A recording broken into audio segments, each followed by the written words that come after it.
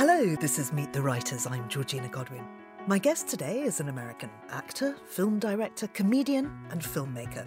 He's best known for directing Bridesmaids, The Heat, Spy, and Ghostbusters. He created the comedy series Freaks and Geeks and Other Space. He's also directed several episodes of the US version of The Office. His latest book is Cocktail Time, the ultimate guide to grown-up fun, on how to make the best cocktails, how to throw the best parties, what music to play, what glassware you need, and more, along with 125 cocktail recipes from him and his famous friends, each served alongside funny insider stories about his Hollywood life.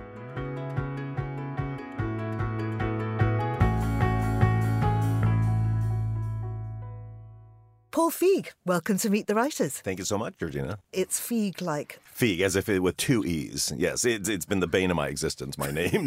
No one can pronounce it, and they always get it horrendously wrong. Well, but why not Feig? Surely most Feigs are Feig. It should be Feig. Technically, it should be Feig, but for some reason, my family always said Feig, and I don't even know if I can blame it on sort of Hungarian pronunciation. I think it's just my family was illiterate, and we've just stuck with it.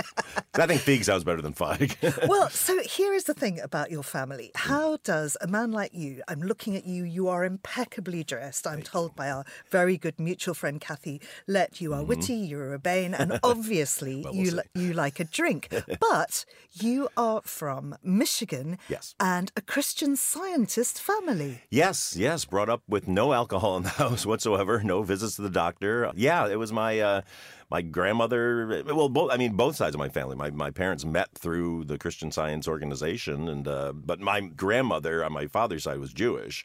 But there was a time back in the early 20s, apparently, when a lot of Jews converted to Christian Science for some reason. And so, I was brought up in that. I'm not practicing, but it was an interesting way to grow up, because I always would look at grown-up life and watch a TV show like Bewitched, which was a sitcom in the U.S. And Darren, the husband, would always come home from work and they would make a martini and all this. I was like, I want to do that, living in this house where you can't drink and all that. So clearly the drink won out. Well, your first encounter with cocktails and the whole kind of glamour of that sort of life came on a visit to Las Vegas. But what on earth were your Christian Scientist parents doing, taking you to Las Vegas at the age of 5? Yeah, exactly. Well, they were going because they wanted to go see this Muhammad Ali fight. They were pretty cool, I got to say, for even, for people who didn't drink. They liked like social life, and they liked kind of nightlife and all that kind of thing. So they went to Las Vegas to see this fight and took me through the casino, because at that time, for some reason, the nursery was on the edge of the casino. So we kind of walk around the edge of the casino, which is like, the casino is like a big pit at that time. So you kind of be on this upper level, and then they'd put you in this room. It had a big glass door. And then you're just in there staring out at this adult wonderland of people smoking and drinking and gambling, and they're wearing tuxedos, and it's so glamorous. And as a 5-year-old, I would just, my face pressed against the window saying, like, that's what I want to be, and I never wanted to be a kid. So, and I've never gotten past the desire to recreate what I saw that day. Well, of course, that really kind of came to fruition during lockdown, because that's when you started your Instagram show, Quarantine Time. Yes, yeah, exactly. Right at the beginning of lockdown, I was in North Carolina shooting a TV pilot, and I had to shut it down because of COVID, and got back to Los Angeles. And I remember just thinking, like, I'm just going to be sitting here. I could get writing done, but we're going to be locked up for months potentially. And I wanted to help somehow. So I thought, well, if I can raise money for first responders and all that by doing like an Instagram live show. And I had all these old cocktail books, and I knew how to make martinis and Negronis, but I never really delved into mixology deeply, and thought, well, maybe I'll just, we'll have fun. I'll learn how to make cocktails on camera. We'll raise money, and I'll dance and be an idiot and all that.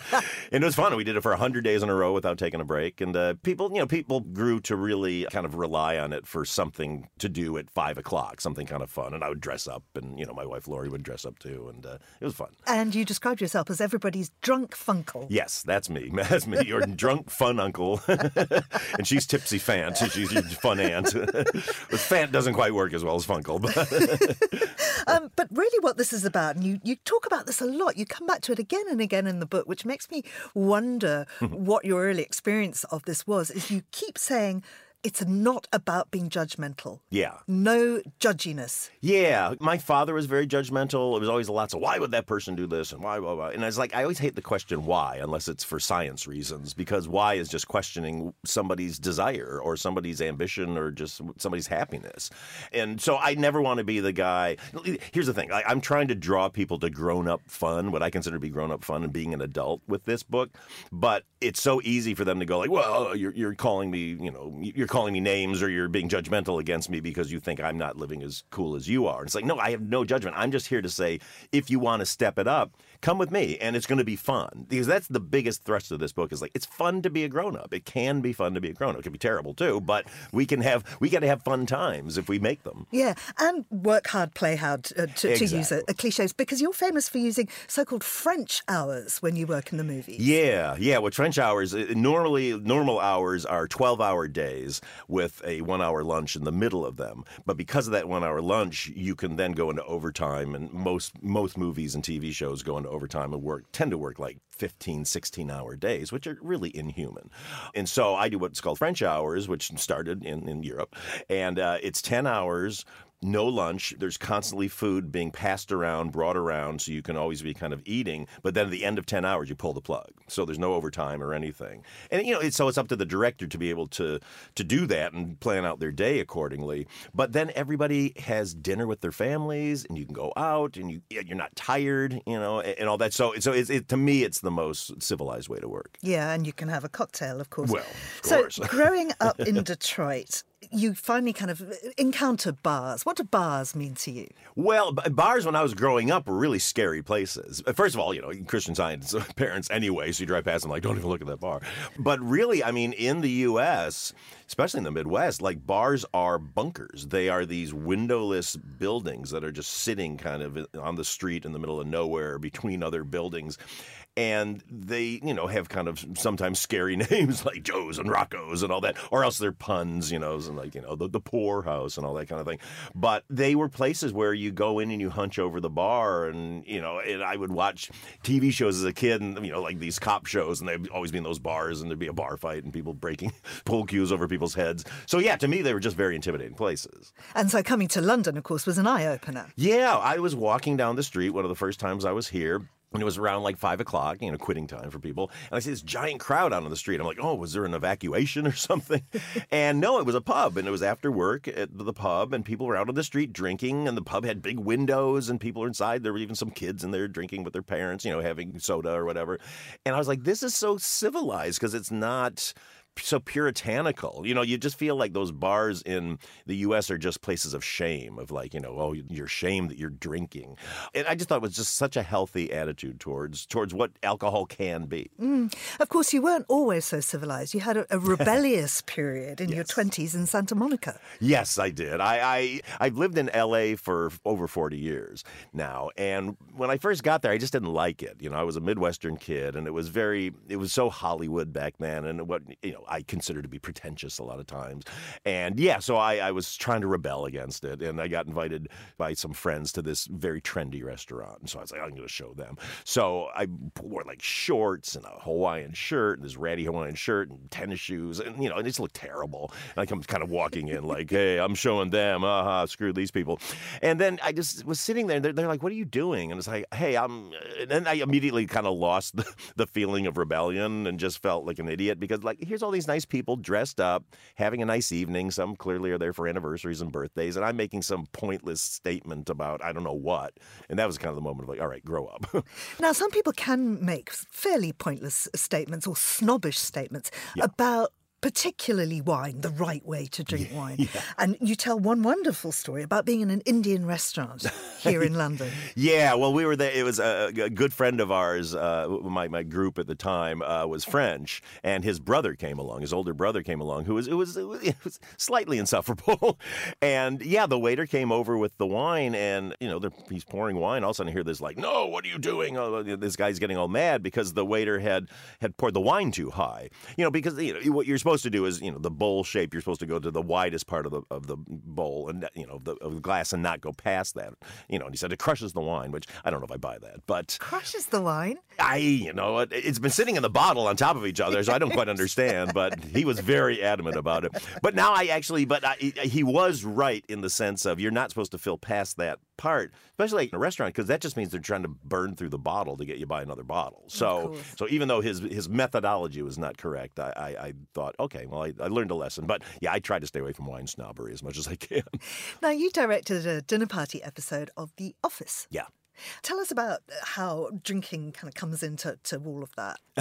Well, the funny thing in The Office to me was, there's a couple of jokes. My favorite joke ever is our two heroes, Pam and Jim. They bring a bottle of wine to Michael's, at the time, fiance, and she goes, "Oh, this will be great to cook with." That's the ultimate insult you can say if someone brings you wine. Absolutely. I mean, you talk about bottles and how to stock your bar, and how intimidating actually sometimes it can be to have all these bottles. And I know I recently did a kind of audit of what was, in my cupboard, and there were all these dusty bottles of horrible liqueurs, particularly stuff one brings back from holiday. Yes, and you always think I can't live without this, and then you never open it. But as you point out, if you don't have everything, you might disappoint your guests. Yeah, well, I mean, it's the slippery slope that I talk about in the book of once you get into mixology and want to start kind of making things for your guests, you have to manage that. You have to kind of go, okay, let's start with these drinks, which will have a limited number of ingredients. And then you can expand out from there. But you really do become a bottle museum at a certain point because, yeah, like yourself, we've got a million different liqueurs, Kummel and, Swedish punch. I mean, all these obscure things, creme de everything. But it's fun. I always kind of think my bar at home in L.A. is like a test kitchen because I create cocktails. And so I'm like, you basically pull bottles down and kind of smell these things. Would these go together? So it's kind of fun. You're like a mad scientist, mad drunk scientist. Absolutely. Now, you should also know how big parties should be when you decide to have a party. Yeah. I know you've had some pretty bad experiences at parties, particularly with Meryl Streep. Well, yes. I have a lot of social anxiety when I'm around people I don't know, especially in Hollywood, and you're going in, you're going to be famous people there who you admire. And so I was at this Golden Globes party and was like, okay, let's have a martini to just kind of, relax. So I get one and I thought, oh my God, there's Meryl Streep. I'm like, I'm going to go say hi to Meryl Streep. Go over, Miss Streep, I'm Paul Feig. I directed Bridesmaids. It's just such an honor to meet you. Oh, thank you. So you're so kind. We talk for a couple minutes and then I head off feeling very proud of myself. Then I'm circling around the party, getting looser, have another martini. And then I'm like, hey, look, it's Meryl Streep. I go over and reintroduce myself. She's like, oh, nice to see you again. And I walk away. And then a few more martinis later, I'm like, oh, it's Meryl Streep. And then my wife, fortunately, kind of intervenes. But I'm already going, like, for the third time, hello, Miss Streep. I'm Paul Feig. So now there's a rule that I only have one martini at a party. And of course, it is, though, down to who you invite and who's there. And of course, you've got a fabulous kind of guest list you can draw on. One of those, as I mentioned, is our mutual friend Kathy Lett, who is this Australian, very funny novelist. Yeah, very funny novelist, but the most skillful party thrower I've ever met in my life. And it's such a skill. It's like from the old days of, Truman Capote parties and all that, where she just knows how to invite such a diverse group of people. There's a scientist, and there's an author, and then there's a politician, and then, a dance, a choreographer, but from every walk of life. And it's just brilliant. I was just at a party at her house last night and met a bunch of people I would never normally meet. Fantastic. Yeah. Fantastic. Now, you also talk in the book about dressing up, and particularly there's a wonderful line about a rented tux. Well, that is a friend of mine. There's nothing worse than a rented tux. And he says, I don't want to wear something that a teenager had sex in. So, prom night, something happened probably in that tux. So, yeah, buy your own tux, fellas. Come on. I mean, and you do talk about in the book about how you take care with your appearance and everything. One story that doesn't come up in the book, but that I happen to know from our mutual friend Kathy, is that she took you for a dog walk on Hampstead Heath. Oh, yeah. And you turned up in your complete deerstalker tweed jacket. Yes. Yeah, there was the courting special. I love old British kind of affectations and style and all that. And so I got this pair of breeks and then a lovely tweed outfit, and I walked around there, and I think a lot of people started taking my picture like I was like a guy in costume. So I was doing English cosplay basically. Well, and you seem to love cosplay, particularly moustaches. You say moustaches make part parties go with a bang. Well, yes, it's my friend Tanya Idol, who's married to Eric Idol from Monty Python, and we were one of the first times we were at her house for a party. You know, the party was going fine, but all of a sudden she brought this little silver box out, and opened it up, and it was filled with fake mustaches, and she started handing them out. And we all put them on, and the party just went into overdrive. It was just everybody just loosened up and had the most fun time. So it's the weirdest kind of thing of like tip for a party, like pull out the fake mustaches and get ready. And drink a Feig teeny. Well, definitely do that. That's going to help. That's your own version of the martini. Well, yeah, it's one I invented that actually has also, it's gin and then it's Cointreau and sake. And it's in orange bitters, I think. And it's really, really good. And you go through all of these cocktails and they all have wonderful stories. So, for instance, you tell us about drinking Singapore slings in Raffles Hotel in Hong Kong with Melissa McCartney. Yeah. When we were there, when we were promoting Ghostbusters, we went through there. And, I was like, we have to go to Raffles. That's the famous place. And it was, spectacular. But those go down very, very easily, let's just say. And is Melissa a good drinking companion? From seeing her in Bridesmaids, one would imagine so. Yeah, she is. She's a lot of fun. We've had many a good drinking evening. She likes a good scotch. That's her thing. Yeah. Now, another drink that you highlight is El Presidente, but it gives you a wonderful opportunity to tell us about your failure as class president. Yes, I dipped into the world of politics in 6th grade. They were going to elect a class president, and I was like, I want that. I just want to be that person. So campaigned very hard, made lots of promises like free pizza, and I'll do your homework for you, and we'll have a party things I could never clearly deliver on, and was voted in an overwhelming victory, and then didn't do any of the things. People come up like, hey, where's our pizza? It's like, I don't know, I didn't really mean it or whatever. And so there's a lot of discontent, and then a lot of grumbling, and then one day my teacher goes, well, what do people think of Paul as class president? And boo, all this. And she goes, well, in government there's a thing called impeachment. So maybe let's practice that. So I got impeached as my 6th grade president. Oh, scarring experience? No, it actually taught me a lesson to go, don't fall in love with the quest, You got to actually want what you're questing. Now, you're actually Canadian. Well, I am officially part Canadian now. My mom was Canadian, and when Donald Trump got in, I was like, okay, I gotta get some exit plan here. And Trudeau had said back then, like, hey, come on, he loosened the rules for getting citizenship, and I'd been trying for years to get it because of my mom, who had passed away, but I was an actor at the time and thought I could probably get more work in Canada, hopefully. But then 4 years later, once Biden got in, suddenly they're like, hey, you're Canadian. I was like, oh, that's right, I did that. But I'm very proud half Canadian. An actor, you've also been a stand-up. Now, I have to tell you that Kathy said a very bad stand-up. It was, I had my own style, let's just say that. I made my living at it for about 5 years, but I kind of couldn't wait to get out of it. I did more kind of characters and all kinds of stuff, and it was not my thing. Falling in love. Yes. Tell us about your wife, because there's a lovely kind of meet story, and then the fact that you really don't like weddings, but you did have a wedding. Yeah, no, we definitely had a wedding. Yeah, no, I mean, I met my wife in Los Angeles. She was a manager. Well, actually, I met her the first time, a couple of times at parties where she was just there, and we didn't even talk, but I always thought she was kind of cute. And once I walked into this one party, and she ran over and jumped on me because it turned out she had seen a short film that I was in, because she was a manager at the time, managing actors, and really liked me, and then she started pursuing me, and actually she was my manager, but then it very quickly blossomed into a relationship. And then 4 years later, we got married in Las Vegas and had a really great wedding that people still talk about to this day, 28 years later, how good it was. Why was it so good? It was just fun. I don't like weddings, and what I don't like about weddings is all this waiting around time. You're waiting for them to take pictures, and you're waiting for and the service takes forever, and then you got to wait forever to get the food and the reception, and then they never bring the cake out. So I said, here's what we're doing. We're getting married in Vegas. It's going to be fun anyway. We'll have everybody there. You're going to sit at the table you're going to eat at. Our wedding ceremony is going to take 5 minutes. When it's over, I turned and said that we're married. Food is served, and the buffet was open. Everyone ate, and then every table had an individual little wedding cake on it, and it was just like, cut it whenever you want. Just take a picture of everybody when you cut it. And that's the only rule. What a great idea. It was fun. So, not liking weddings, how did you end up directing Bridesmaids? I know. It's funny. Actually, when I took it on, my production designer, I was meeting with him. He's like, "Why are you making this movie?" I was like, I think it could be really funny. And I've been dying to do a movie with an all-female cast.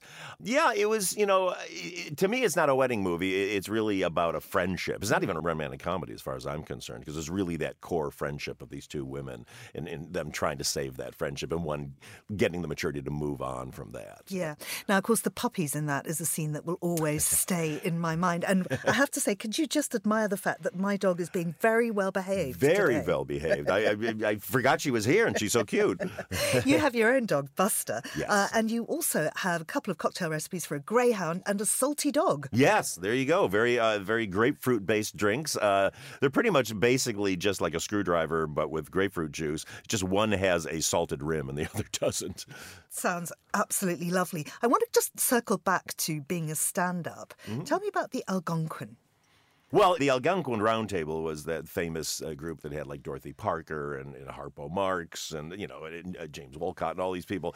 And I just think that's the most glamorous thing in the world. So when I was a stand-up, we had this place in the back of the valley these guys lived in called The Ranch. And it was this really crummy rundown house. But us comedians would go there every night and after our gigs and just stay up all night until dawn, playing poker, and they all smoked. We didn't drink at the time, and just drinking coffee and just making each other laugh. So that became our Algonquin Roundtable for a number of years. Some cocktail recipes from your friends. Kylie Yes. loves the pink pearl. She does. Yeah. She sent us that delicious drink recipe. Kylie's so sweet, and she would watch the show all the time, and I would always dance to her music because I love Kylie's music anyway. And and she was nice enough to give us a drink for the book. Now, when I was going through the book and making notes, I've just jotted down here, and I have no recollection what it means, but I hope you can enlighten me. Mm-hmm. Ski patrol, full stop, erections. Well, that's on you that you wrote that down. No, I was in a movie called Ski Patrol, which was an attempt by there used to be a series of comedy movies called Police Academy, and so the people who did that were trying to start a new thing with the Ski Patrol, and I got cast as Stanley, who was sort of the nerdy wannabe who he wanted to join the Ski Patrol. But in the original version of the script, it was an R-rated script, and my problem was that I had uncontrollable erections. That was supposed to be my character's arc. So I had to do all these auditions, kind of ducking behind couches and all this kind of thing. And then fortunately, when we made the movie, they wanted to make it more of a family film. And so they cut that out. And I was very, very grateful to not have that be my screen debut.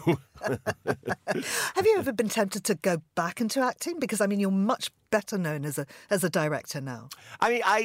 People will ask me to do it, and I will do it when somebody offers it up, and it's really fun for me. But I have a lot of stress with it because I've sort of lost that ability to memorize tons of lines, just for no other reason than it's just a muscle you have to have. And I also get kind of anxiety about it too. And I had a terrible thing happen when I produced this show called Zoe's Extraordinary Playlist that was on for a couple years, in a musical show.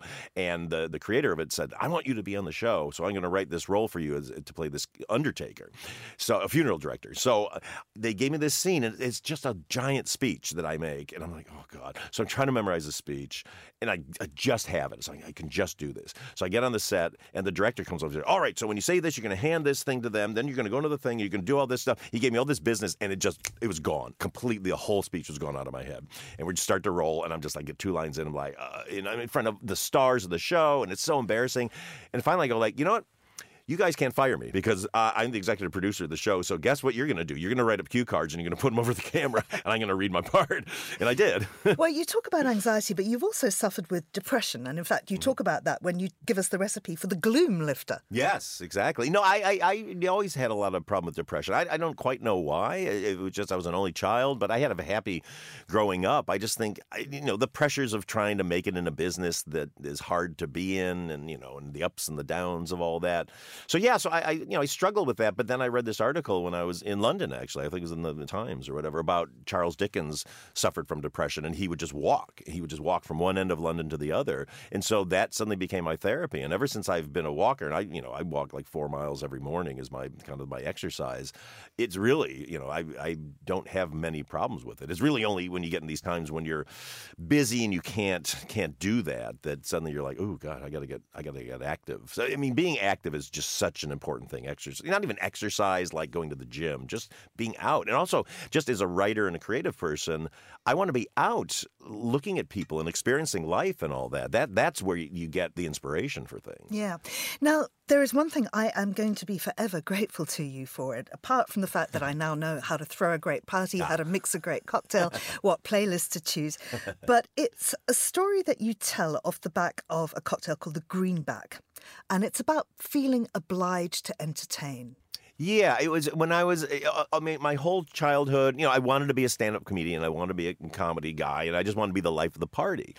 And so whenever I go to parties, I was funny. I was good at it and really could entertain the place and just be on all the time. But yeah, it was one day when I was in college and a friend would go, oh, I want to go to this party. Come with me. I was like, I just don't have the energy to be the life of the party. And he goes, why do you have to be the life of the party? I said, well, I don't know, I guess. He said, just come and just be there and have fun. And I did. And I was like, oh, God, I guess I don't need to be working the party like a hired clown or whatever.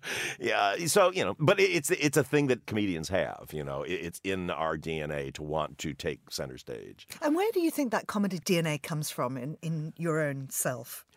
For me, I'm such a people pleaser that the ultimate people pleasing is to make somebody laugh. And I just like happy things. As a kid, I hated watching dramatic movies. And when I was on film school, when you're in film school, everybody's so serious and they want to be Godard and all this stuff, or at least when I was going in the 80s. And all I was doing is writing comedies and making cartoons and stuff like this. And I had one teacher, he said, was there something tragic in your life that makes you not want to ever, do anything dramatic? It's like, no, I just want to make people laugh. I just find that's my thing. I enjoy it. Just getting that response and being the person that makes people hopefully feel a little bit better or take away their troubles. That's why I like making my movies. We're never going to win awards, but we don't care at the end of that. You kind of do care because you're kind of like, we work really hard on these, these aren't easy to do, but people discount comedy because in order to do comedy effectively, it has to look very easy. Like if comedy works really hard, it's not funny and you're like, ugh, but then if you do it right, then people go like, oh, you just showed up and you were funny. And it's like, well, no, that's not really how it works. In the recipe for Robin's Rest, you say that what you really want is just to give things a shot, that you're always willing to try. And I guess that's how I'd like to end it, is ask, what are you going to give a shot next? Me? Gosh, for me, I'm so lucky now that I get to be in the business I'm in as a film director because I make movies. But what's great about movies is you could always make something different. You could always try to make something different. And for me, it's just I'm trying to figure out what genres I want to do next. I'm dying to do a musical next. I want to do a Western. I'd love to do a big space epic. So it's all kind of within my my business that I will do different things. Paul, let's go and have a cocktail. Yes, let's do it right now. I know how to mix one. Cocktail Time by Paul Feig is out now. It's published by HarperCollins and it's fabulous. It's absolutely everything you need to know about being the perfect host. You've been listening to Meet the Writers, thanks to the production team of Nora Hull and Emily Sands. And you can download this show and previous episodes from our website, Spotify or Apple Podcasts. I'm Georgina Godwin. Thank you for listening.